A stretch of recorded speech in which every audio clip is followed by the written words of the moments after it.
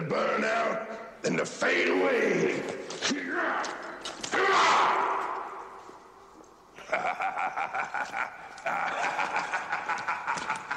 Good evening, good afternoon, good morning, whatever it is, wherever you are. My name is Malachi J. Matthews, and I am joined as always by Hollywood Fletch, and it's a kind of magic, Mark. Because it's Highlander. It's a kind of magic. Did you used to have that as your entrance music, Mark? Yeah. Yeah? Okay. Sorry, was I supposed to give you more of an answer? Yeah. No, that's did. fine. Fletcher, stop hassling the cat. Hello. Little ditty there from Magic Mark. Used to be his theme tune, that did. Did it? Yeah. Back in the good old days. But back in the good old days of the wrestling. But speaking of the good old days of the wrestling, he's only got his finger in there. He's back in the wrestling now. Oh, it's only for one show. It's at Pride 2021 in London. Ooh, just the one show at Wembley. Yes. Not fucking Wembley. Yeah. I'm just saying goodbye to wrestling with Big Gay Show. It should be fun. We're going to come with you and berate you from the sides. Wave really. rainbow flags and shit. Yeah, we'll do that. We'll paint on our faces. Yeah, sure. Yeah, it'd be a good laugh. Be a good laugh. It'd be nice to see some different wrestles. So, well, just be nice to see some wrestles. Really, To be wouldn't fair, it? we haven't had a wrestling show since like March. No, we haven't. So that's it. So it's been 6 months since it's been an actual wrestling show.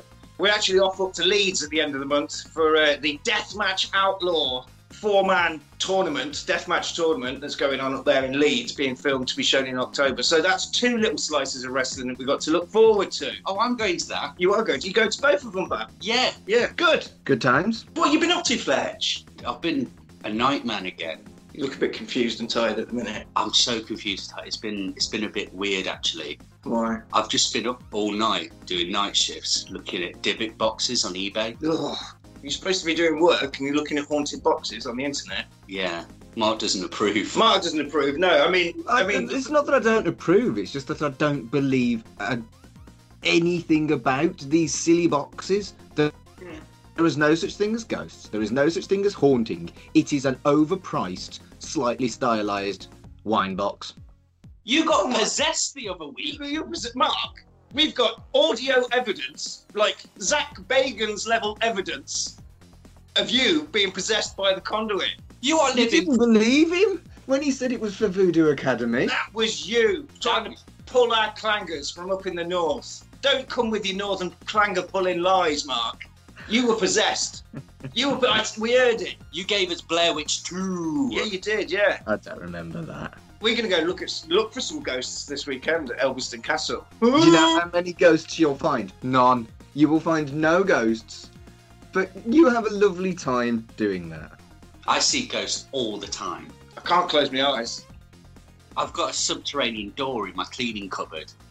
And What? sometimes it opens and it goes fetch. And I have to just close it. Like, not today. No, you've been watching Trapdoor, dear. That's what's been going on. First of all, yes, because Trapdoor is awesome. In And it. second of all, I can tell the difference between live action real life and plasticine Trapdoor world. Can you? Can you, Really? Fletch? I mean, to be fair, I did knock myself out 2 weeks ago at a cartoon horse, so you have got to be careful. You did. Yeah.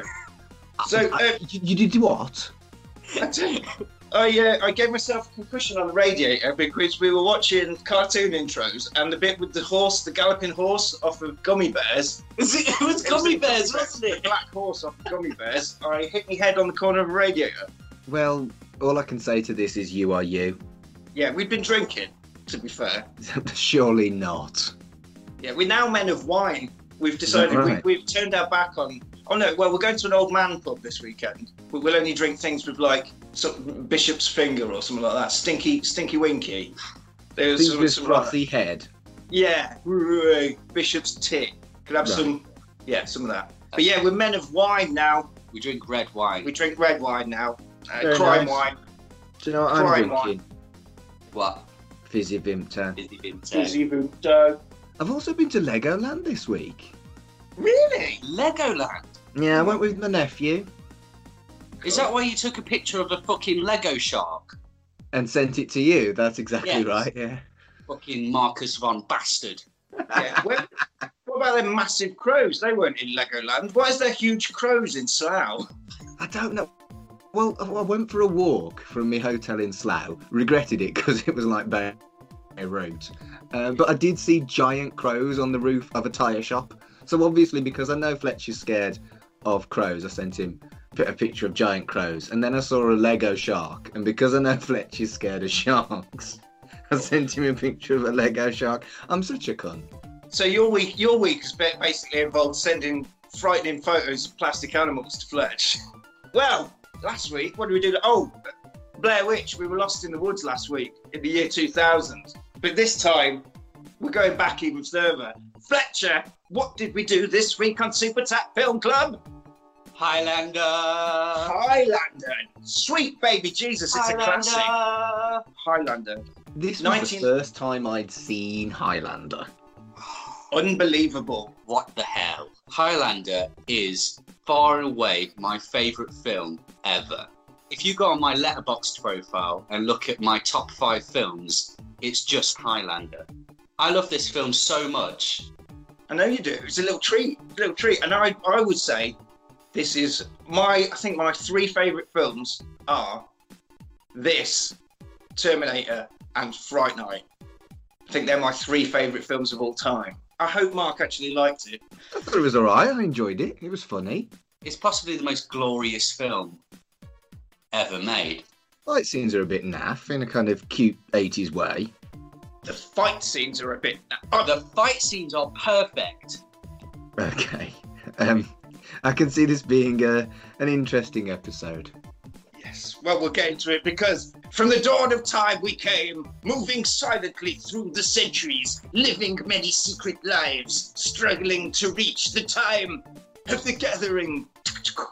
When the few who remain will do battle to the last, because no one has ever known we were among you until now. That's it. Yeah, what do you want? Prodding me in the legs. I don't know, the first thing I love is that's it. That's your explanation. They've just been around forever. We've been around forever. And even later on, when Christopher Lambert asks him, like, so why am I immortal? He just goes, you just are, Bab. Get on with it. In all honesty, I like that. I do, because you get a lot of, particularly modern telly, where fucking hell, they take a series to get to the premise of the show. Whereas, get it done, get Sean Connery with his excellent accent, doing a wonderful, just, this is what the world is, deal with it. That earned a love heart. Brevity Sean Connery earned a love heart. Excellent. Perfect, yeah. Because, like you say, Malachi, there's one bit where he's like, I don't get it, why are we like this? And he's like, why does the sun come up? And that's his answer. And that's it. Yeah. That's a good answer. It is, yeah. So, here we are, born to be kings, with the princes of the universe. Oh, that was terrible. So, yeah, fucking Queen. You used to sing in a band, didn't you? I did, yeah, but Freddie Mercury just jumped out of his grave and died again. Let's take that again. I am immortal. I have inside the blood of kings. Yeah! So, yeah, that earned a love heart. Sean Connery followed by Queen. Quickfire love hearts. It did start well, I'll give you that. So the entire soundtrack is by Queen. It is, yeah. Did you know it's because Queen were shown this film and asked to do a song for the soundtrack? I think this song, Prince of the Universe. And they watched it, and Queen thought this film was so awesome that they were like, we'll do the whole thing. We'll do the album. We'll do it for you. We'll do everything. And each member of Queen took a turn in writing a song for it. Madison Square Garden, wrestling. The film starts with wrestling. Unfortunately, it starts with the Fabulous Freebirds. Did you see the accidental diss on wrestling? And it pointing out that wrestling shows, even at this point, didn't sell out and they tarped off areas. What, with the strange helicopter shot at the start? Yeah, where there was loads of seats that didn't have people in. Yeah, they've been doing that for years. That made me smile that they were dissing wrestling at the very start of the film. In fact, I was feeling quite bitter about wrestling. That earned a bitter love heart. I was watching an NWA documentary on the network. That crane shot is in it. Is it? Yeah. Ah. The crane shot with the fabulous Freebirds is from Highlander, is in it. Well, there you go. Watching in the wings like Sting, but a different kind of trench coat wearing heroic mystery man. Eyes lit. He watches Christophe Lambert, Connor MacLeod of the Clan MacLeod. Phew, speaking of which, flashback to ye olde Scotland. It's like the Braveheart times, ladies and gentlemen. Do you see the guy who sat with him? Oh, and he's going, yeah! There's a guy who's leaning down in his ear, like, kill son of a bitch! Yeah, he loves the Freebirds. That He's just screaming at.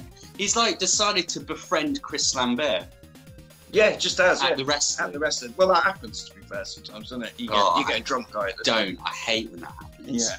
That's what I'm like at the Rise shows. What? I'm just there, just watching stoically while someone's just like, bloody hell! So yeah, flashback to a battle lost in time. 1,000,000 lifetimes ago. But he's back in Madison Square Garden, back at the wrestling. Lambert stands up. He feels a calling, lads.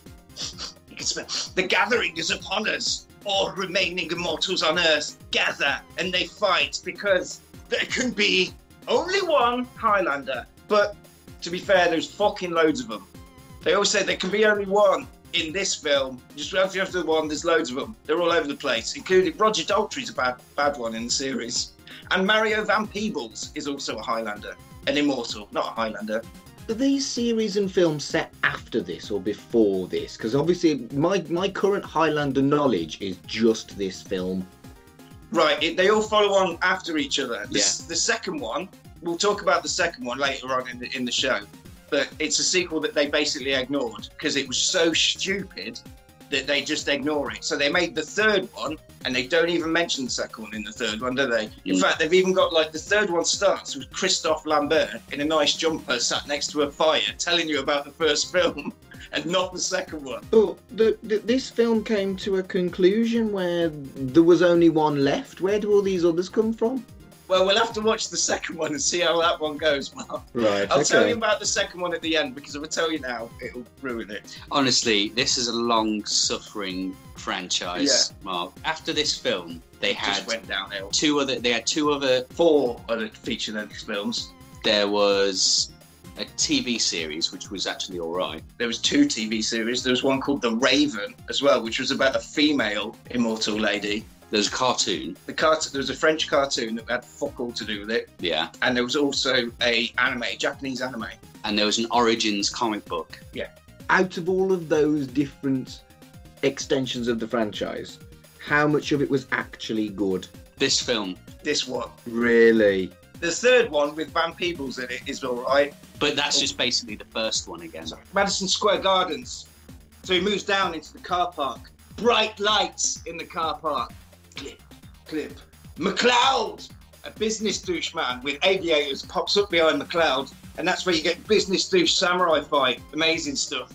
Did you enjoy this fight in the car park? So I put down sparkler swords. Yeah. I don't. Why did the swords, when they hit, kind of like have fireworks coming out of them? Because they are magic immortal swords that have been folded 200 times. Mark, that's why. Magic blades. I mean, I enjoyed it and gave it a love heart. I also gave the excessively unnecessary backflip a love heart as well. Yeah. He went Brilliant. a long way with that backflip. He is. He's for an old fella, he's quite supple, isn't he? And he does backflip the entire length of the car park when he's looking for him, which is amazing. For like no reason, he could have walked. He backflips off the car first, doesn't he? You think, oh, that was pretty cool. Then 2 minutes later, he's just boppity, boppity, boppity, boppity, up and down the thing. It was a fun fight scene. I wouldn't say it was a good fight scene, but it was a fun fight scene. And it did earn 2 quickfire love hearts from me. It's doing very well so far, this film.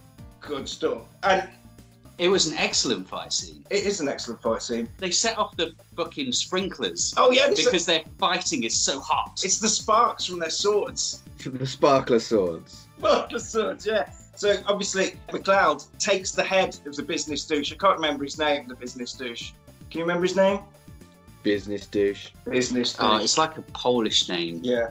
He takes his head, and that's the first time we see the quickening. The quickening is like some kind of mystical orgasm that happens when you kill another immortal. You take his head, and you get filled with space magic. All the cars come to life and start honking their horns, and all the lights explode. Connor McLeod goes, "Ah, it can be only one for now." Police sirens. McLeod stashes his ancient blade, and he runs into the night of New York City. He gets in his car, and he's got an awesome car, Yeah. and he tries to drive out, but the police block his way. And then he gets out the car, and Garfield is there, Garfield? the cop.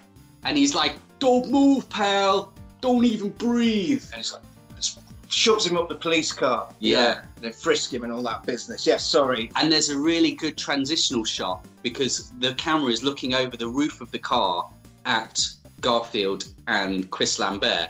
And then the camera pans downwards and comes out in rural medieval Scotland. The Highlands. It looks like the front of a biscuit tin.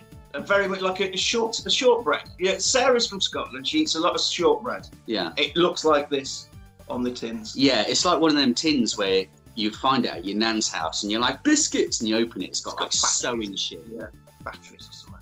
So yeah, the Clan MacLeod, they're on their way to do battle. Victory to MacLeod. They've got the pipers piping away, people banging drums.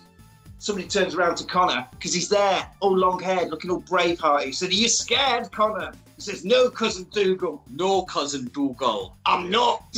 Actually, Oh, that's- these Scottish accents. They are not... I don't know what accents they are, but they're not fucking Scottish.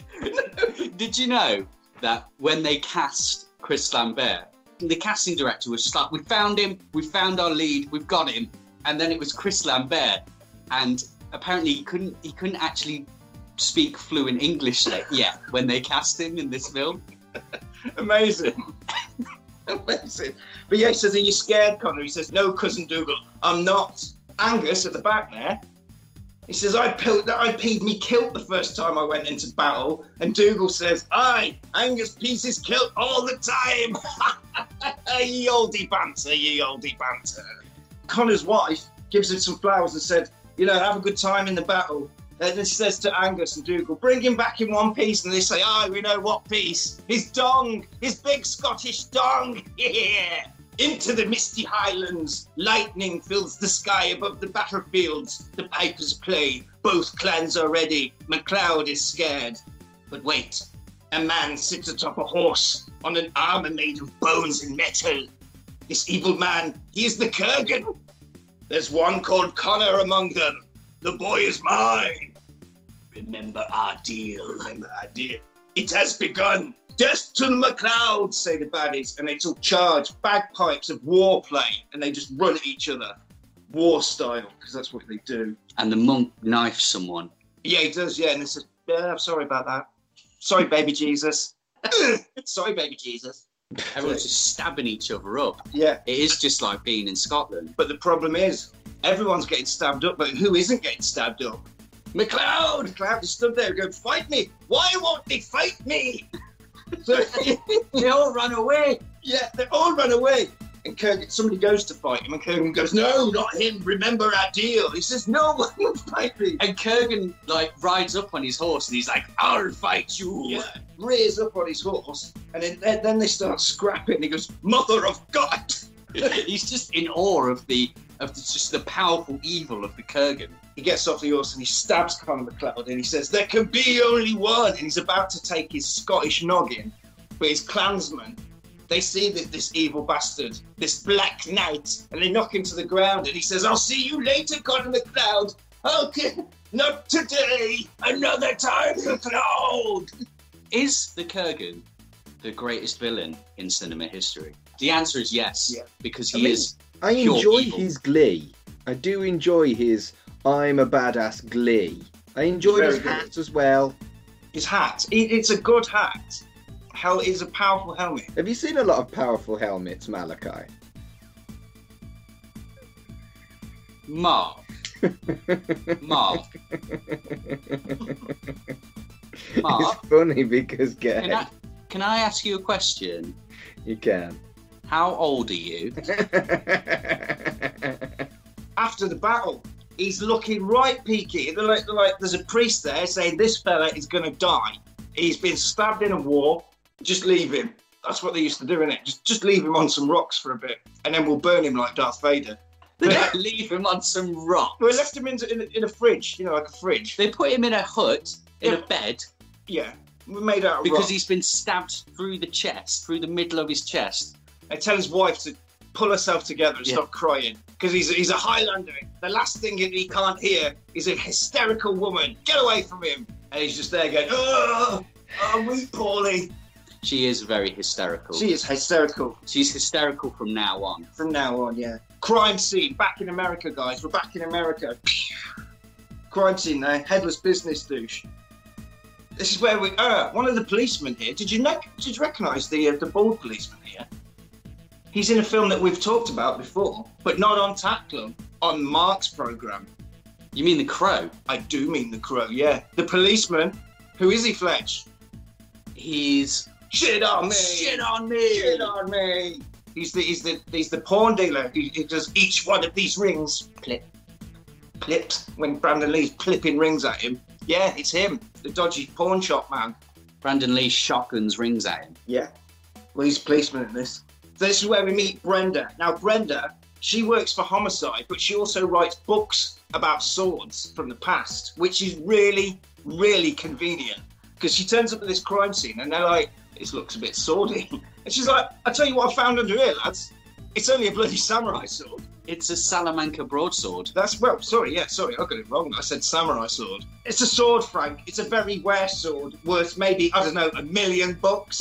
Any antique dealer on Hudson could tell you that. They're saying that because the guy that they took in, Connor McLeod, they think that he's a guy called Russell Nash, and he is an antique dealer. He's basically Lovejoy. He's been alive for hundreds of years, and he's taken a little bit of trinkets from all of his little places that he's been to, and he's kept them all in a place, and now he sells them like Lovejoy. Now they're at the police station. Nash, the immortal Lovejoy, is getting questioned about a beheading in New Jersey. He says, you ever get over to New Jersey, Nash? He says, not if I can help it. I'm not going to try his accent because I don't think he can do his accent. You talk pretty funny, Nash. Where are you from? And he says, lots of different places. I know what this is, says the policeman. This is a good old-fashioned sword deal gone wrong. You went down there to buy a sword. You didn't want to pay for it, so you chopped his head off. And he says, no. McLeod's theory is maybe he was so depressed about the result of the shit wrestling that he cut off his own head in the car park, sassing the cops. And then one of the cops says, you a faggot, Nash? You a faggot, Nash? That's Garfield. That's Garfield. And he says, why? Why, Garfield? Are you cruising for a piece of ass? And he says, am I under arrest? They say no. And he says, then turn me loose. And he just fucking leaves. Just walks out. Nighttime. New York City. The Kurgan is here in 1986. Now he's a street punk. He's driving. He's got the radio on. There's news on the radio about an unnamed headless man. I know his name! And he puts a Queen tape on. That got a love heart because he used a tape. Yeah. Puts a Queen tape on and drives it to town. And he's now full street punk. He's got slick back hair. He's got leather, everything. He looks like Pete Steele. He looks like He does look like Pete Steele. And you notice as well, he's got a big scar, like someone has tried to take his neck. Clancy Brown looks so awesome in this. He does, yeah. He's got one sleeve as well. Yeah, he's sleeveless, but only partially sleeveless. Partially sleeveless. He's just like, I'll just do the one. Are you going to stop him? You're going to tell him, you do the other one, I'll put the other one back on? No, because he'd take your head. So he books himself into a horrible hotel. In his room, his suitcase, he's got his sword in sections, and this is where we get a montage of him assembling his sword in the hotel room and practicing some chopping over a deep bed of 80s synths. Briefcase sword earned a love heart because that definitely popped me. I was like, obviously it was a piss take of a gun in a briefcase, wasn't it? Like you get all these scenes from films where they put together the sniper rifle on the roof before they shoot someone. This just made me smile. It was clearly taking the piss out of that, and I enjoyed it immensely. And I love the bit as well when he's finished his little sword display. He holds the blade up to his face. He says, "At last, the gathering," and he presses a button, and 2 more blades come out of his sword. And then when he's sat knelt, he just meditates with his sword after that. And then there's a knock at the door. Hi, I'm Candy. Of course you are. Of course you are. He just has a prostitute. Yeah, straight away. Just has one. Whilst he's sword meditating. Yeah, that's what you do. If you're a bad, evil, immortal street punk man, you get your hotel, you sort your sword out, then you get some diddles on. That's standard. That's day one, Fletch. That's what Peebles does in the third one as well. Well, the third one's basically the first one. Yeah. Yeah. Because he tries to eat a condom. He does, yeah, he does. I'm sorry. What? Sorry. So, Peebles in the third one is the Kurgan, but he's more magical. He's the sorcerer. Yeah, he's a Why isn't sorcerer. the Kurgan? Well, he's in this. He plays the same capacity as the Yeah, Kurgan. he's the main. Gotcha, sorry. He's the main beef. Yeah. He's the main beef that needs slicing in this film. So yeah, Brenda's in the police station looking at a little bit of sword under a magnifying glass. But the labs come back with different. She's like, these are the metal results that we found in this body. This one's different. These are ancient metals. This cannot be. Where did these ancient metals come from? The past. That's where they came from. Doesn't everything come from? Yeah. Connor goes back to the car park to get his stashed blade that he hid in the lights there. While he's there, Brenda's gone there with a metal detector to find more bits of sword in the walls. Because remember, guys, she isn't a sword specialist at the police station. She's a police lady who's just really into swords. Convenient. I mean, the universe prevailed for this lady in this film. She finds a chunk of sword stuck in the wall and takes it. McLeod watches from the shadows like Sting. I only just noticed this recently why he wears a long coat in this film. To hide his sword. To hide his sword, yeah. His outfit's kind of weird, don't you Yeah, think? it is weird. He looks like a sex botherer. He wears a Mac. Yeah. And he wears a shirt, some jeans, and this big pair of white trainers. Yeah. He looks like a homeless man. It just looks really odd. It looks like he bought all of his stuff from like a charity shop. I mean, when he's back in France and all that, and during the war, he looked dapper as fuck. Yeah. Where did it all go? Maybe he just got to a point where he just, like old ladies, they're walking around in odd trainers and don't give a fuck.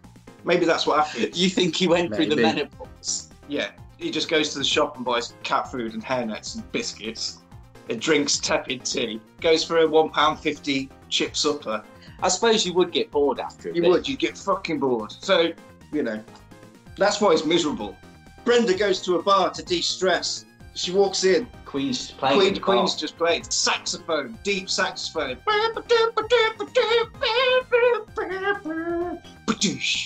Well, she's drowning her sorrows. I like the implication that this is some kind of alternate universe where Queen are the only band. That is the only music, yeah. Yeah. I mean, there are worse bands for it to be the only band, Yeah, definitely. Could have been It's like Wings. And it's or something. 80s Queen as well, which has got the powerful damn effect. Carry on. Yeah. Also, 80s Queen is the Brian May. I will not use a normal guitar sound ever. Yeah. I have to use some like pedal that makes it sound like a duck. Wop, wop, wop, wop. Wop, wop, wop, wop, wop, wop. Wop, wop, wop, wop, wop, wop, wop, wop. Sorry, he just hates the sound of just a normal guitar. He made that guitar out of his fireplace with his father. His father. He did, yeah. What? And he's an amazing guitarist, Brian, mate, but he's boring as fuck, isn't he? Was it bestowed upon him by his father? Yeah, I've got his autobiography. Nothing happens. It's just like everyone else was doing coke and I went to bed. That's basically it. He did marry Angie from EastEnders, though, didn't he? He did. There's a couple of people from EastEnders in this film. There is, yeah. There is. Is Angie in it? Did I miss Angie? No, he didn't miss Angie. He didn't miss Angie. She just Well, thought Brian we would all have miss got her a job. We'll do you 4 songs, but Angie has to be in it. Yeah. Well, we all miss Angie. We all miss Angie, Mum. In the background, Connor McLeod walks into the bar and he sits down in the background and he orders a Glenmorangie because that's an old-timey Scottish whiskey drink. Yeah, speaking of getting bored, surely he'd be bored of Scottish stuff by now. Yeah, because that's all he keeps banging on about. Is he just been like alive for 400 years, just eating square sausages and Haggis. drinking Glenmorangie? Yeah. And he says, "Oh, do you go to Madison Square?" God says it out loud. to the pub. There's only got 2 people. Oh, do you go to Madison Square Garden often? And Brenda goes, what, me? Oh, yeah, you please, Brenda. What for? He goes, I don't know. Basketball, the circus, The wrestling. the wrestling. She says, why are you asking me? Why are you asking me that? And he says, I'm going to walk you home. Let me walk you home, Brenda. Yeah.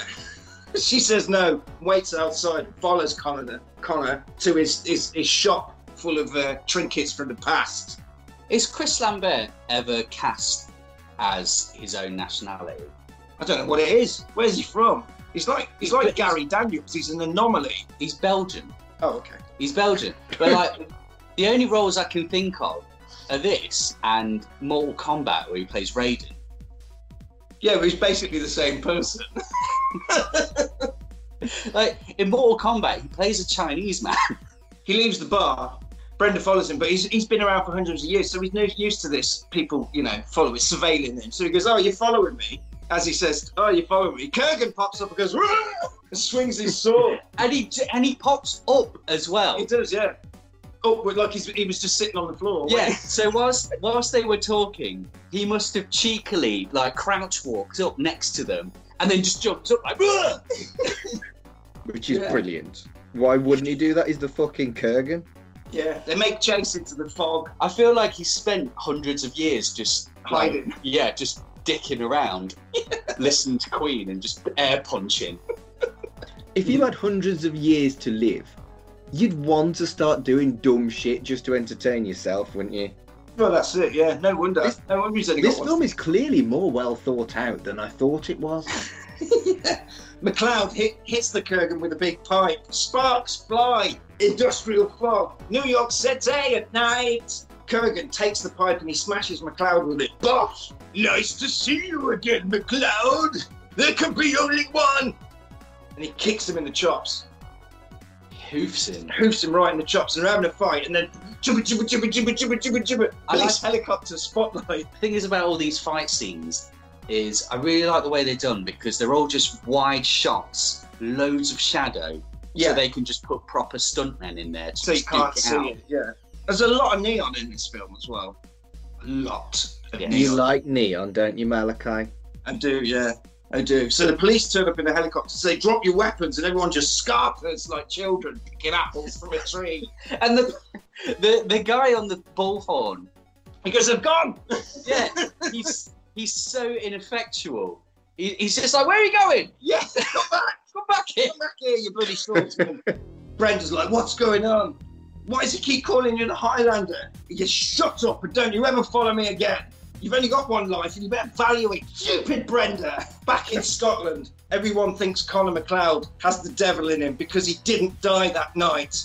They think he's a witch. They're all sat in the pub. They're all sat in the pub and they're all looking really concerned. And his wife, she's the worst of the lot. She's like, He's fully turned. yes, she's fully turned. He walks into the pub and he says, "What's the matter, guys? You all right? Is anything wrong?" And they go, "You, zombie man, when last night you were all but a corpse. Yeah? It's not natural. It's not nature." He says, "We've been kinsmen for 20 years, Dougal. 20 years," he says. "Connor McLeod was my kinsman, zombie man. I don't know who the fuck you are." And then they all just kick on. They put him in His wife's like, "He's got the devil in him. He's got the devil in him. Yeah, so they put him in some stocks and they take him outside and kick the shit out of him. They're going to stone him. Well, his wife wants him burnt. She's like, "Burn him!" But Angus says, "There will be no burning here today. We'll banish him. We'll send him off to the woods with a He's stick over him. He's like, "Can you walk, Connor?" I'll He's bloody well walk out of here." His wife is like, wants him dead. She's screaming. She wants to set him on fire. Oh my god, she kicks off, doesn't she? Kicks up. It's your cousin, man! It's your cousin. It's all very, I was going to say daft, but I genuinely think it probably reflects the time. It probably would have been like that. Yeah, people saw witchcraft in sleight of hand, you know? Yeah, exactly. Back in New York City, 1986, Russell Nash's Antiques. It's a massive, swanky place. Obviously, it's an 80s movie, so he obviously lives in a cool as fuck warehouse space full of stuff that he's collected throughout time. The next time we see him, in the past, banished, chucked away by his evil wife and his family, sent into the woods, and he's walking around sad with a plank tied to him. The next time we see him, he's living in a castle He's blacksmithing some horseshoes outside, and he's shacked up with a new wife. She comes out with some pie and ale. Do you want it? She says, "Oh, you're all muck and muscle." And he says, "Aye, lass, the way you like it." Yes. They just found a castle. Just found one, yeah. That's it. And they go for a picnic and Yodie bunk up. The Yodie bunk up. They're having a little cuddle, add an apple, have a bit of cuddle. What happens next? Did you timestamp it? I forgot to timestamp the boob. There's a boob. There is a very, very glimpse boob. And I forgot to timestamp it. I was doing it from a DVD and mostly from memory, this one, to be fair. There's like... I timestamped the arrival of Sean Connery because I was getting impatient for him, but I didn't timestamp the boob either. Oh, it's basically the same scene, though, isn't it? The boob. Well, then it's 38 minutes for Sean Connery. First you get blacksmith, picnic, boob, Connery. I felt like 38 minutes until we got Sean was a bit of a wait, and I was quite cross, but what a fucking entrance. That deserved a full love heart. So this film was severely under budgeted. It's like a miracle it got made. Yeah. And Sean Connery was the most expensive actor in it, obviously, being Sean Connery at the time. He was supposed to be there up until a certain date, and once they got past the deadline, they were going to have to pay him shit tons more every day, like $1 million every day. Right. Yeah, and he's just waiting the clock out, and the director just gets him to stand in front of a blue screen, and he says, "Right, look left, look right, smile, hold your sword up, and fuck off." Amazing. But yeah, he is Juan Sanchez Villalobos Ramirez. Yes. So wait a second here. They've got a Belgian with very little acting skill and certainly who's never been to Scotland to play a Scotsman. And then they've got an actual Scotsman to play an Egyptian Spaniard. I'm just confused as fuck. What's going on? You've just got to use your imagination, Mark. It's the magic of cinema. He's got quite a good Spanish accent. No, he doesn't. He's got a fabulous feather outfit with peacock feathers on him, which earned a love heart and made me very happy. But his Spanish accent is wretched. Do you know what? When I first watched this, I had to look at Sean Connery's IMDb page to make sure that he wasn't from Spain. I couldn't barely understand. Who's this? Why is Bond Spanish? It was wonderful and I loved it, but it was crap. Well, he's here to train Lambert in the ways of the immortals. Like, he didn't learn him in any fashion, did he? What happened to all those feathers? He should have used those feathers for a new outfit or something. So yeah, he's here to train Lambert in the ways of the immortals, like Obi-Wan Kenobi, like Qui-Gon Jinn, but for immortals. Lightning strikes as he's explaining stuff to him, and it hits Connor McLeod in his outreached fingertips because he's on the top of a mountain at this point, and then he pops back down and he goes, "Yes, the sensation that you are feeling is the quickening. We are the same, McLeod. We are brothers." He's wonderful. Yeah. He's clearly enjoying being this ridiculous character. McLeod is cleaning his blades and reading books about old swords in his huge apartment, and he turns one of the books over. He's like, "Hang on a minute, who's written this fucking book? It's only that Brenda lady. Let's have a look in the blurb. See, she's a what? She's a policeman." He's looking through the blurb in the book, and he's like, "Oh yeah, she likes swords. It says here she's really into swords. That's quite obvious. What she do she does what for a job? Homicide." Bells ringing. She does homicide. She said That's homicide. not a job. She does forensics. Forensics for the God, cops. Yeah. She's a cops. She's a cops. She's cops. Yeah. She's a cop. Back in the past, Highlander is doing training on a boat, on a lock, balancing. "I don't like boats and I don't like water. I'm a man, not a fish. And you look like a woman, you stupid haggis." And then Sean Connery says the classic line, Haggis? What's that? "What's haggis?" And he says, "Oh, Joe, he doesn't know what haggis is." And he tells him what a haggis is. He says, "That sounds disgusting." Like, you Spanish peacock. You Spanish, can he swim, you Spanish peacock? I'm not Spanish, I'm Egyptian. And he chucks him in the water, and he rows off and leaves him. So Highlander basically walks home under the water. He's like, "Oh, I'm not going to die." He realises, he has a bit of a laugh, gets his sword out, and then just walks back to shore. He just jauntily walks. Yeah, comes out the water like a little Scottish Godzilla. Yeah. A little Scottish Godzilla. So not very like Godzilla then, if he's little and Scottish. Well, okay. And like a little Loch Ness monster. There we go. He's under the water like a little SpongeBob. Like SpongeBob, yeah. SpongeBob. I didn't know that Mr. Krabs was the Kurgan. That's blown my mind. Anyway, Get back to work, SpongeBob. I know his name. Conor McLeod. This is where he says, like, this cannot be. This cannot be. 'Tis the devil's work, Sean Connery. 'Tis the devil's work. How does this all work? How are we immortals? And he's just like, you just accept it. Why does Shut up. shut up and get on with it? You are. He says, what is it? He's like, why does the sun come up? Are the stars just pinholes in the blanket of night? It's like, no, Sean. No. They're not. He just says, well, I don't know, basically. What I do know is people are going to think you are bewitched. And, like, the people in your village, they're going to want to set fire to you. You need to hide your immortality. Work on your badass sword skills until it's time for the gathering. He's like, what's the gathering? He says, mate, it is the grand kumite of the immortals. It'll get together and it's a chopper-palooza. When there are only a few of us left, they will feel an irresistible pull to a far-off land of New York City to fight for the prize. Then we get training montage, swashbuckling, running faster than a horse. Right, I want to stop you there on this bloody montage.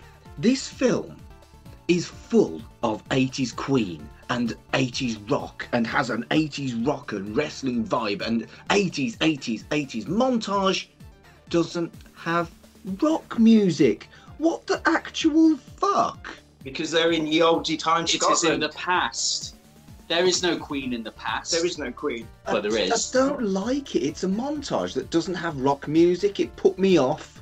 It's Mary Queen of Scots, not Mary Queen of Rocks.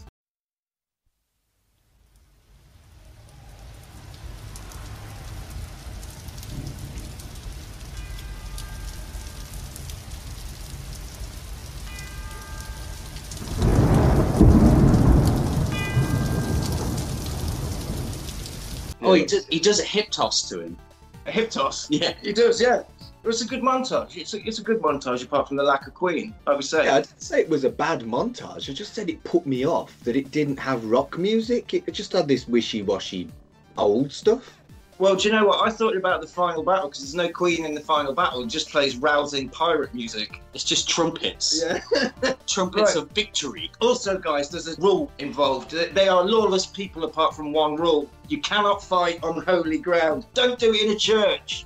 Just arbitrary rules. Arbitrary rule. Just one. It's just to make. You can do what you want, but don't fight in there. Also, there's the bit where they're stood on the beach, and there's a This is it when he runs with the staff. yeah, there's a noble stag, and he tells him that he has the power To field the stag. to telepathically link to the stag. Yeah.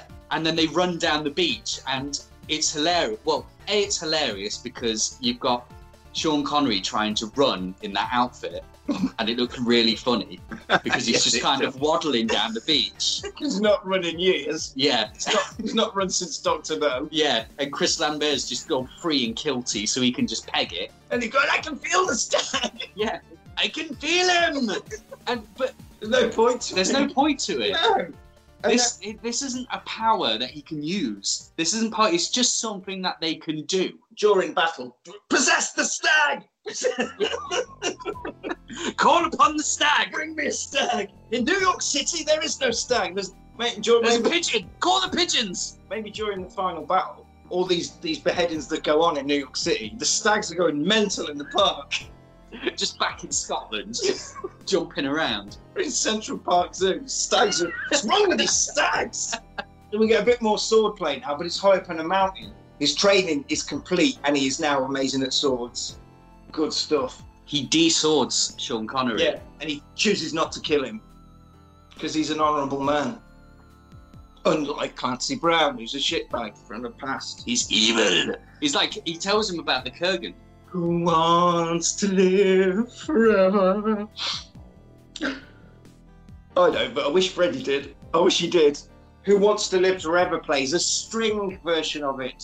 to indicate sadness, because at this point Connor McLeod realises, I'm going to live forever. My old wife there is going to wither and die like a beautiful flower in my hands. Well, she is Bonnie Heather after all. And Sean Connery says, like, he explains this. He says, look, I've been married loads of times. The last one, Kiko, she was wicked, but Shakiko, her father made a sword. Yeah, Shakiko was his last wife, and she was cracking, but I'm still alive. All the wives keep dying. Don't do it, mate. It's not worth it. Save yourself. The heartache and the heartache for her. And he's like, I don't know about this, because they're at the market. She says, I'm going to go and buy a new dress. Could you buy new dresses from places like that in the oldie days? I don't know, but she just bought a chicken. Yeah, she puts a chicken in a bag and goes, whoa, it's so full of life. Oh, Just like her. just like her. Don't worry, man. Don't worry. Ramirez tells McLeod of the Black Knight that was in the battle, the man that attempted to slay him. He says it's the Kurgan. Because he feels sick, doesn't he? Yeah. And he explains to him that they can sense each other with like a feeling of sickness. It's the same as Buffy the Vampire Slayer and how she can sense vampires. Can she do that? Yeah. Do you not remember the film? I can't remember the film. Where like you can sense the vampires, and she says it feels like PMS. I It's like my superpower is PMS. That film was terrible. What? The teleseries was great, but the film was terrible. No! No! Don't say that. It's got uncredited Ben Affleck in it. Oh, well, it must be good then. It is. Right, yeah. Ramirez tells McLeod of the Black Knight that he encountered in battle, the Kurgan. He said, for amusement, the Kurgans used to toss children into pits of hungry dogs to fight for meat, because they're really bad lads. So evil. Evil.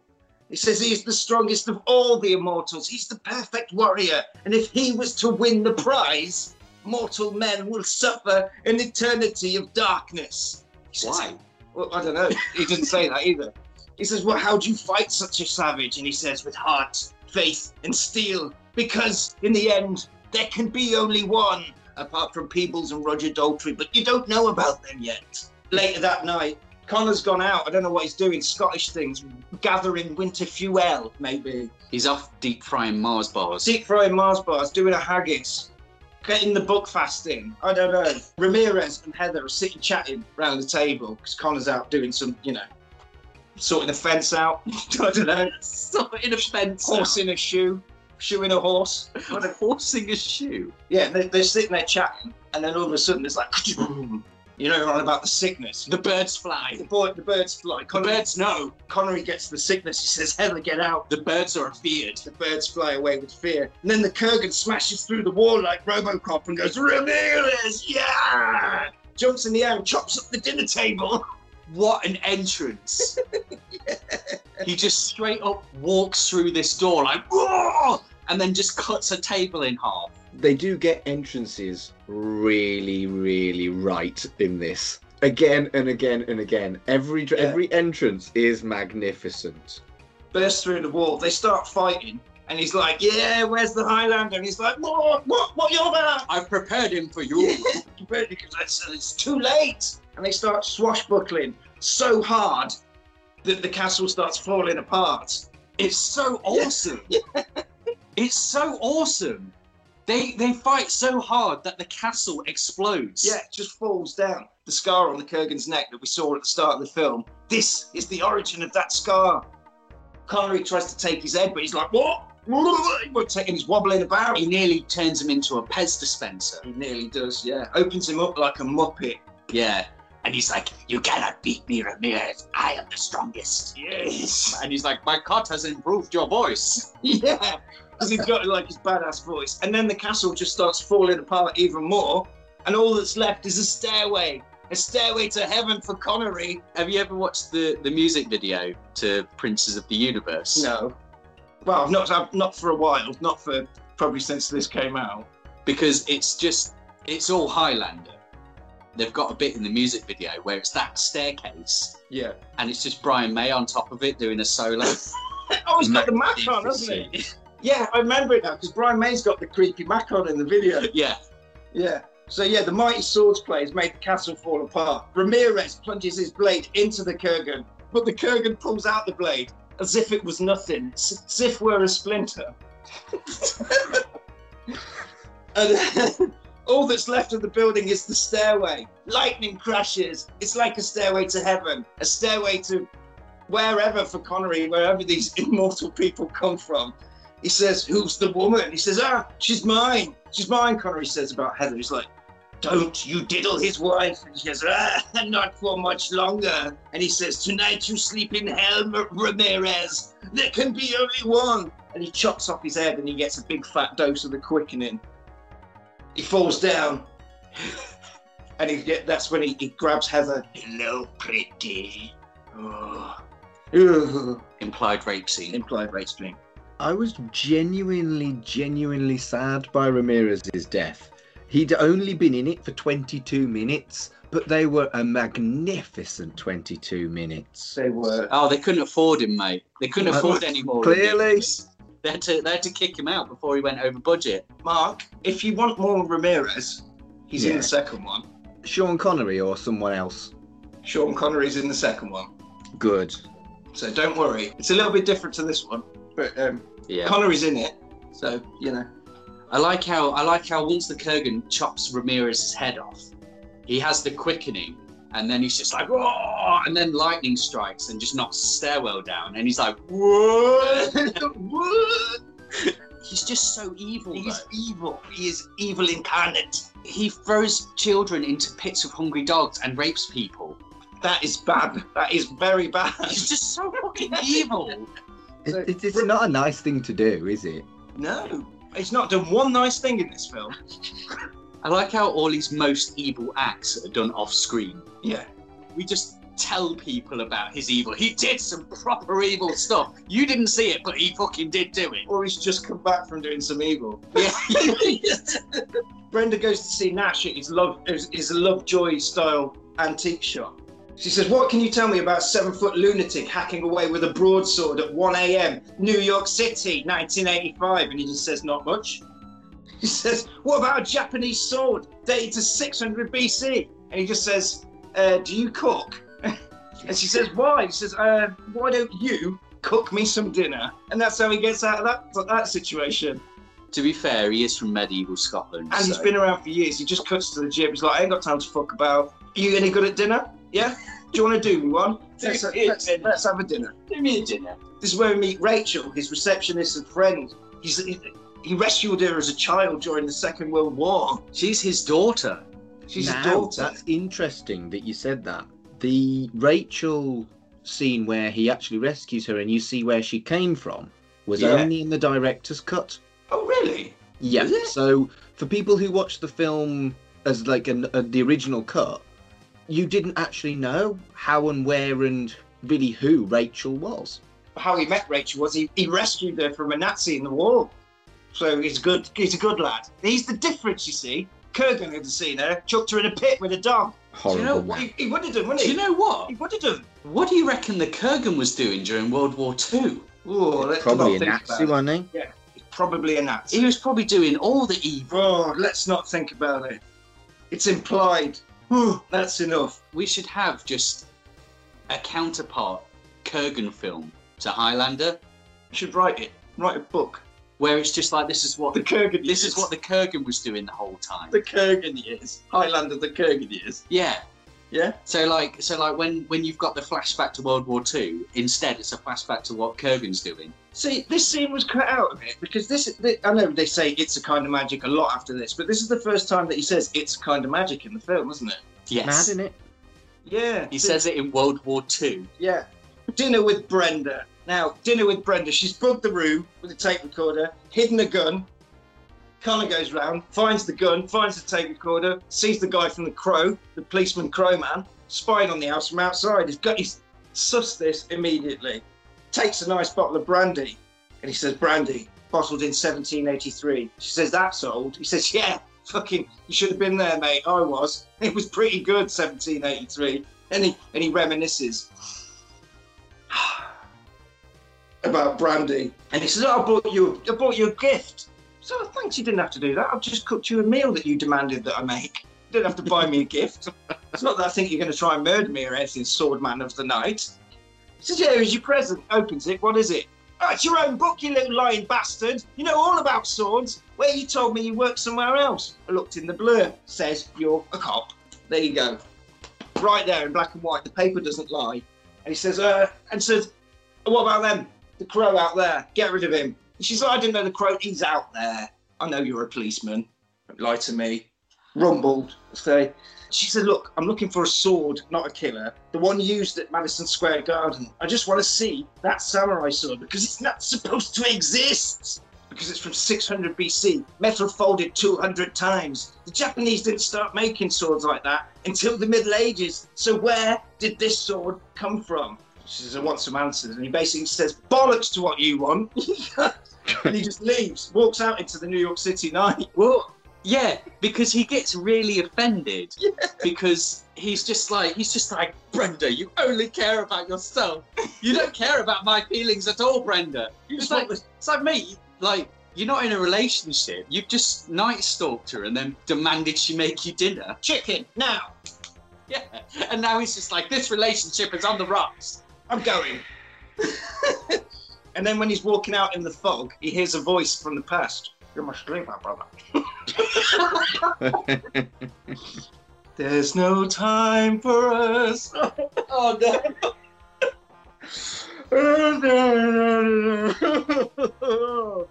Now Okay, so I'll be honest about this.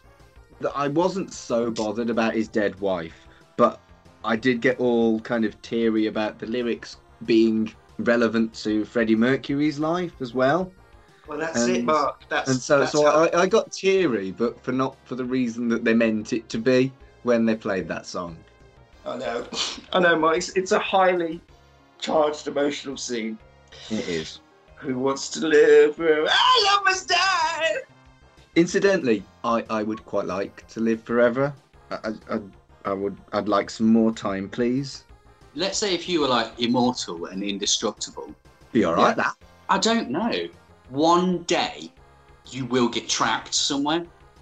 Yes. Yeah. Well, yeah. You'll get trapped under sea, like Jason Voorhees. There you go. Whoa. Yeah. One day you will get trapped. Get buried in you will. It has to happen. You live forever. Like eventually, it's going to happen. So as we said, like Heather has withered, like Heather would do, because McLeod has remained 40 forever. He will be 40 for the rest of his life. Heather says, "Where are we, Connor? I'm going bonkers because I'm dying." He says, "It's not She's cold." got really big eyebrows, and she walks over the hill, and she's carrying a lamb, a spring lamb. The passing of the torch of life. So symbolic. It's very symbolic. The lifeful chicken, the new spring lamb. Now she's like beef jerky. He says, "It's not cold. You've got your sheepskins on, and the boots are made you. Good night, my bonny Heather." And then he sets her on fire like Darth Vader. He sets the cottage on fire. Sets the whole thing on fire and leaves his sword. Fucks off to the future. Oh, there's this really. Fucks off to the future. There's this really sad moment. Well, that is a really sad moment. No, there's this really sad moment when she's just kind of sat next to because they're next to the rubble of the castle, and she's just looking at the castle. Oh yeah, because he doesn't know that she was diddled by the Kurgan. Yeah, she just lives the rest of her life next to the memories. Yeah, it's horrible. She asks him to light a candle every year on her birthday. Yeah, he does. And he does. Do you know what? Aye, lass, I will. Aye, lass, I will. Aye. The gathering is upon us. There's a man in a dressing gown standing on a bridge. It's not in a dressing gown. Do you recognise that man? He's from Casualty, the casual man. He's from Casualty. He's Captain Tanaka from Captain Panaka or Tanaka, I can't remember, from Phantom Menace. Yeah. Phantom Menace, yeah. He's also in Casualty. Do you know who else was in Phantom Menace? Who? His wife, his original wife. She was a pilot in Phantom Menace. Oh, yeah. They said, it's been 100 years since they've seen each other. This is Castagia. They bro hug and they drink some booze from his hip flask. And he says, "What's that?" He says, "Boom, boom." Boom, boom. Big, strong man like you should be scared of a little bit of boom, boom. So the gathering is here. Time has almost caught up with his old friend. And he says, "Yeah, I think we should have a party." He says, "Oh, I remember the last time we had a party. It was 1783. Your famous duel on Boston Common." And McLeod's pissed up having a duel. He just keeps getting stabbed He keeps getting stabbed by Robert Cole from EastEnders. Robert Cole from EastEnders. Yeah. See, that's a modern character. And I don't know who that is. No, I've no idea what you're chatting about, Fletch. God. His wig's all wonky. He's pissed up all over the place. He keeps getting stabbed and he's not dying. He's not dying. It's quite funny because he's immortal and this guy's getting annoyed and he says he offers his manservant offers him some guns to shoot McLeod and he shoots the manservant. Hodgkiss. Yeah. Yeah, he's the art expert from Coronation Street. The art expert. Yeah, he was in it for years. Oh. The Kurgan is leaving his hotel room now with one sleeve missing from his leather jacket. The guy, as he's walking past with his sword in the suitcase, the creepy doorman's like, "Hey, how'd you get on?" He's like, "Don't you fucking talk to me. Don't ever talk to me." Yeah. And he just walks out into the New York City night. Now! And the guy says, do you not remember what he said? Oh, yeah, as he's leaving, and the guy says, "I hope you get your head chopped off tonight." What a specific thing to wish upon someone. Yeah. Tat River, ladies and gentlemen. There's a member of the Tattyverse that's come forward again. The evil PE teacher from Elm Street 2. The creepy man. The diddler man. The one who gets whipped to death. Yeah, he's a Marine with PTSD in this one, driving around with a... He's a vigilante. He's a vigilante, driving around with a car full of weapons. And a Cold War t-shirt. And he's listening to Hammer to Fall by Queen. Yeah! He drives past an alleyway and two swordsmen are fighting. He's like, "What the hell? That's the guy from Casualty in the voice of Mr. Krabs." So he goes down to the alleyway. It is Kurgan and Casualty man.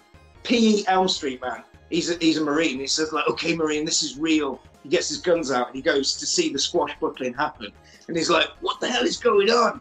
Kurgan takes Casualty's head, flips it straight off. Elm Street stands up and he shoots Kurgan with an Uzi. He fills him with enough lead to put down a big animal, but he doesn't go down. He lives.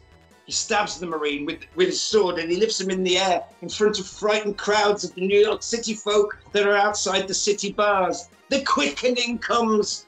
It has begun, and it's a big one for him. All the windows blow out, everything explodes. Manholes explode with fire, frightened revelers in the bars, neon everywhere exploding. He runs out the alleyway, runs up to a car with an old couple in it. Instead of pulling the guy out of the door, he rips the top off of it. He twats it with his sword and then opens it like a can of sardines. Yeah. And chucks the old guy out, gets in, sits next to the old lady and goes, "Mom!" And he barks and he goes, "Whoop." She starts screaming, "Help me, Daddy!" as they're driving around into the night. And Brian May slices the night with hot 80s licks. So he's just activated now. Yes, that's it. He's just joyriding. Yeah, he's just gone mental. For the last 20 minutes, he's a man possessed. He's wonderful. He's just so completely and utterly recklessly evil. And I guess I'm trialing something today. You know how I've got my love hearts? Yeah. Well, I'm trialing a new symbol in my notes. What's that? It's a "I approve of this" double tick. Ooh. Right. So What's the difference? Well, Love Heart is where it is a kind of guilty pleasure. I really enjoyed this. It was dumb and it kind of appeals to the Mark likes explosions and action and kicking side of me. Whereas I'm thinking that the double tick is this actually made me think. This appeals to the philosophical, intellectual side of me. So this film actually does look into the pitfalls of immortality. It looks at loneliness, it looks at aging loved ones, it looks at how you wouldn't arouse suspicion by not aging, but it also looks into the idea of going insane because you've lived so long. And that's kind of, in this kind of level of tat, it's kind of worth acknowledging that they have actually thought about this heavy sci-fi philosophy. And so that earns a double tick. Very good. Oh, I haven't decided if double ticks are staying. I'll maybe look and see whether next week's gets any. But that got a big double tick that I thought was worth noting because they actually clearly have put some, this film is tat, the fight scenes have got sparkler swords, but they have put some thought into philosophy and kind of deeper ideas when it comes to immortality, and I liked that. He spent hundreds of years like a coiled spring, Trying to find waiting for the McLeod. time of the gathering, Yeah. where he can just go bonk. Well, he can shave his head and start. He doesn't have to live in the shadows of Sean Connery says at the beginning of the film. Yeah. He's now just full Kurgan terrorizing New York. Yeah.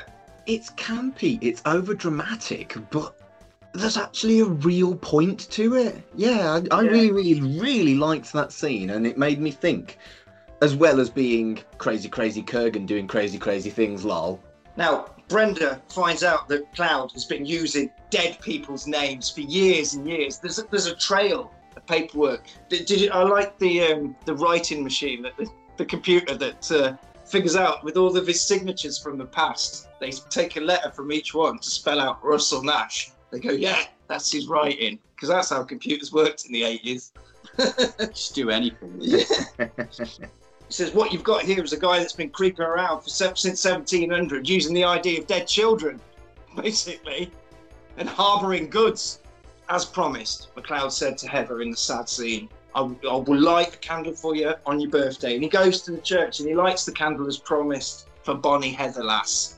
And he lights one for Sean Connery and says, look after her, you Spanish peacock bastard. And he sits down. Then the Kurgan comes in and he puts all the candles out. Because that's how much of a baddie he is. He goes in the church and puts everybody's good luck candles out. He goes, when he's doing it. Brilliant. The stuff in the church was pretty grim. I mean, as we know, I'm not religious at all, but I found it really distasteful. And if you can get a reaction from me, I can't imagine what watching this would be like for people of faith. It was clearly done to be deliberately controversial, and it fucking worked. Yeah. So the Kurgan turns up, extinguishes all the candles that people have lit in the name of hope and things like that in the church. The way he's changed as well. Well, he shaved his head. You see him earlier in his hotel room and stuff, and he's just stoic, waiting. Yeah, he's slick. And now he's just joyous, and he's just always laughing and evil glee that he's just been unleashed on the world. Yeah, exactly, yeah. He does some pretty disgusting things. Waggles his tongue at some nuns. He goes, Happy Halloween, ladies. And this is what he says, like, yeah, the guy from Casualty is gone. No one else is left now. It's me and you, mate. We're down to the finals. This is it. I've gone bonkers. I'm fucking having you, Bab. He says, nice to see you, Kurgan. Who cut your hair? He says, I did it. I'm in disguise. I've come here because I want your head and I want the prize. This is also when we find out Ramirez is a fool. I took his head and raped his woman. Carl McLeod goes, what? And Kurgan says, it wasn't his woman. Ramirez lied. Yeah. So he's a bad man. Babies down holes, raping people. Oh, and he taunts him. Taunts him about it. He says that she didn't tell him because secretly she was waiting for him to come back. Yeah. And the priest comes over and says, calm down, mate. You need to calm this down. By this point, Connor's gone, I'll see you outside. He goes, right, I can't fight you in here because of the one law that we've got. Remember what Ramirez told you. Yeah. So he goes outside and goes, I'll be waiting for you, mate. The priest comes over and says, street folk fella, that's a little bit out of order. You don't come in here doing things like that. So he says, this is a house of God. So he says, I'm sorry. I'm a worm. And then he No. The priest comes up to him and he's like, this is a house of God. And Kurgan just ignores him. He says, what would he want with these mortals? He goes, he cares so much for these mortals. And the priest thinks he's talking about Jesus. Yeah. The priest is just like, yes, he loves us. And he's like, that will be his undoing. Yeah. So does the priest think that he's going to, this man wants to defeat Jesus? I don't know. He's just sitting being a bad man. And the priest says, I'm sorry. I'm a worm. And then I am but a worm. And then licks his hand on the way out. He's horrible. He's a horrible man. He licks his hand and then shouts, listen to what I say, it's better to burn out than fade away. And then he goes, rah, and shouts at a load of old He ladies. starts air punching at the nuns. I also think, right, that Clancy Brown, for the last 20 or 25 minutes of the film, he must be having the time of his life playing this character. Brenda goes to see McLeod at the antiques place, and he tells her that he's been alive for 4.5 centuries and I cannot die. And he proves this by stabbing himself. She turns up at his place Yeah. and is arguing with Rachel Mm. because she's found out that he's hundreds of years old. Yeah. And then he turns up and he sends Rachel away because he's going to tell her. Yeah. And there's a weird symbolic scene in this bit. What's that? He takes her into his antique room and there's all that stuff in there. And he confesses to her that he is Connor McLeod and he's been alive since the Middle Ages. Yeah.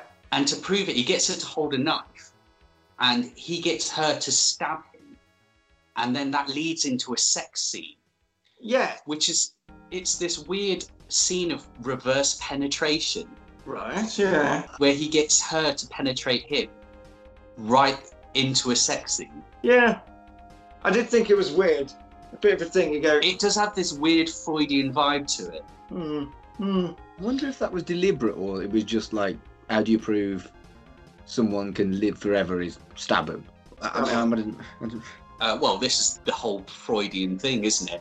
Yeah. Freud believed that in our stories we have this collective psychology that comes out in the stories that we tell, which is why you often see scenes of symbolic penetration and sex and things like that. Yeah, love scene. After the love scene, cut to the park, they're looking at lions. And this is where I noticed he looks, in the light of day, the clothes that Connor McLeod wears, he just look like a street man, a man of the street. And while they're in the zoo, Clancy Brown is in the background. He sees it. Why doesn't he sense him? No, he doesn't. No, he doesn't sense it. Maybe because he knows he's near, because he's the only one left. He's over that. He told him in the church and he's around. They know he's around. I don't know, mate. He must know that he's there behind him. Yeah. Kurgan follows them around the zoo, and then he follows Brenda back to her place. And when she gets there, he's waiting at the top of the stairs eating a mini milk and says, "Hello, pretty." He says what he said to Heather. Yeah, his first love that he destroyed. Creepy man. He smashes his way into her apartment whilst Roger Taylor pounds away on the synthetic drum kit like a demon. And her flat suddenly becomes neon red and green. Every room's got a neon light in it. I love the way this whole scene is lit. Everything is neon for the end of the film. It's brilliant. And then he kidnaps Brenda in the car and he just starts driving into traffic head on, over pavements, driving down alleyways. It's a terrifying night trip around New York City. Yeah, there's like these parts in it because he mounts onto the pavement and he starts hitting people. Yeah, he's just running people over. And the way they depict it is that he's driving and then it cuts to a POV camera of the car and like a series of neon red and green stills of people ticking up towards the car, and it was really weird. No, it's good. It's good. While this chaos trip is happening, Connor McLeod gets an answer phone message from the Kurgan saying, "I've got Brenda. Come and get her, Connor McLeod." So he's on his way. He tells Rachel, "Right, I leave this all to you now, because tonight Russell Nash dies one way or another." And he runs off into the night for the final battle. So yeah, the final battle is upon us. Atop a building, a Silver Cup sign, a neon sign, and Brenda is hanging from it like a 1930s villain has put her there. Which I suppose technically he would have been a 1930s villain, wouldn't he? At some point, well, in the 1930s. Oh, yeah. That should be part of the Kurgan film. Yeah, When he's just like a black and white board villain. tying people to railway tracks.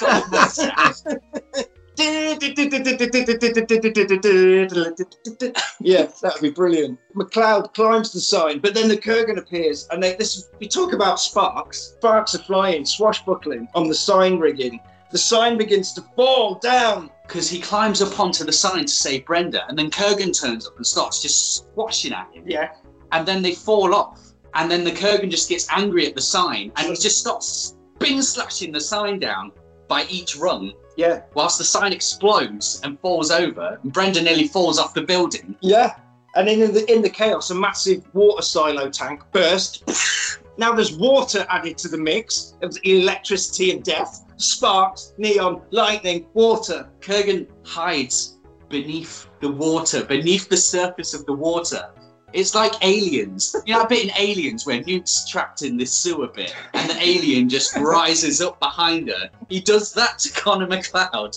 They're swashbuckling now in like waist deep in water. Then they fall through a skylight into another building. and then carry on swashbuckling. This is where they don't play Queen, but they play like triumphant, rousing pirate music. Trumpets of victory. Trumpets of victory. And it's brilliant. They've just got this huge warehouse, empty warehouse. The camera's just gliding back and forth across the floor as these two silhouettes is just sword fighting. Yes. It's so epic. It is epic. It is And then- epic, but then the demons at the end look like something out of a Disney. Oh, they look brilliant. But it's brilliant. Kurgan goes to do the death blow. He goes to hit him in slow motion, and he's just winding up. And then he just does this weird face before he hits him. He goes like he just waggles his tongue at him like he did to the nuns. Yeah, that's it. He's just got to give it the nun waggle. Just sassy. But then Connor sweeps past him and finishes the cut that Ramirez put in his throat originally. Yeah. Just cuts him. And he starts light. And then he just starts bleeding demons from his throat. Yeah. And then his head clips off. Connor gets taken into the air by wires that you can see. Yeah. And starts getting spun around, and it's the animation. And he's just screaming about how he knows everything. I know it. I am everything. Now he's won the prize. Yeah, that's it. And he spins round. He now can know and see everything in the world. It's so vague. It's so vague. He can hear the thoughts of everyone, of scientists and everybody. And he says, I can help them understand each other. Well, he kind of does in the second one, don't we? Because the second one is about the scientific achievements of Connor McLeod in the future. So he basically becomes this godlike entity. Yeah, at the end of this, but he goes back to Scotland. If I'd have got murdered in Scotland and my wife got killed and raped, I would not take my new wife to go and have a look at it. It would be the last thing I want to do. A happy holiday. Sorry. Why? He's honouring Heather. He's honouring Heather, yeah, of course he is, yeah. And that's it. And there's the jet plane flies over Scotland to show that this is no longer This is not the Mid-Ages past. Scotland. Yeah, and you can tell that because they've got modern knitwear on now. Very good modern knitwear. And if Brenda's done anything, she's got rid of that coat. Stop wearing that coat. Yeah, and that's the end of the film. Or is it? No, because it goes on for years and they batter the story. Yeah, to because he says that he can die and have children now. Yeah, he says he can die and have children, and we'll save what happens to him, how he ends up getting into another predicament for when we do the second one. Okay. Because the second one isn't great, is it? It's excellent. Is it? You're right, it's not great. It's not great. It's brilliant. It's brilliant. Mark, did you enjoy your first time watching of this swashbuckling time adventure that is Highlander? This film was so much fun. It was so overdramatic. It clearly had very little budget. It was dumb and it was quite controversial. And it was clearly the plot of Star Wars. But yes, I loved it. Everything's the plot of Star Wars. Yeah. Oh, it's great. I mean, this is genuinely one of my favourite films, and Fletcher's favourite film. I remember seeing this as a kid and just watching it to death. There's a handful of films that I watched at the time, and it was like this, RoboCop and Terminator, and it just reminds me of late night Sundays. Seem to be the time when I used to watch like sci-fi and action films, and this just reminds me of that, and I love it. I love this film. It's brilliant, everything about it. Highlander, that's it. So Malika, what are we doing next week then? Well, we haven't got I don't know. The hat is gone. The hat is far gone. I've not had any voodoo situations this week, since I think we might have managed to expel. I think I might have managed to banish. I think with doing a film about witchcraft. Oh, excuse me, lads. I've chucked salt all over your house. By doing Are you alright? Well, Bloody hell. With that film about Oh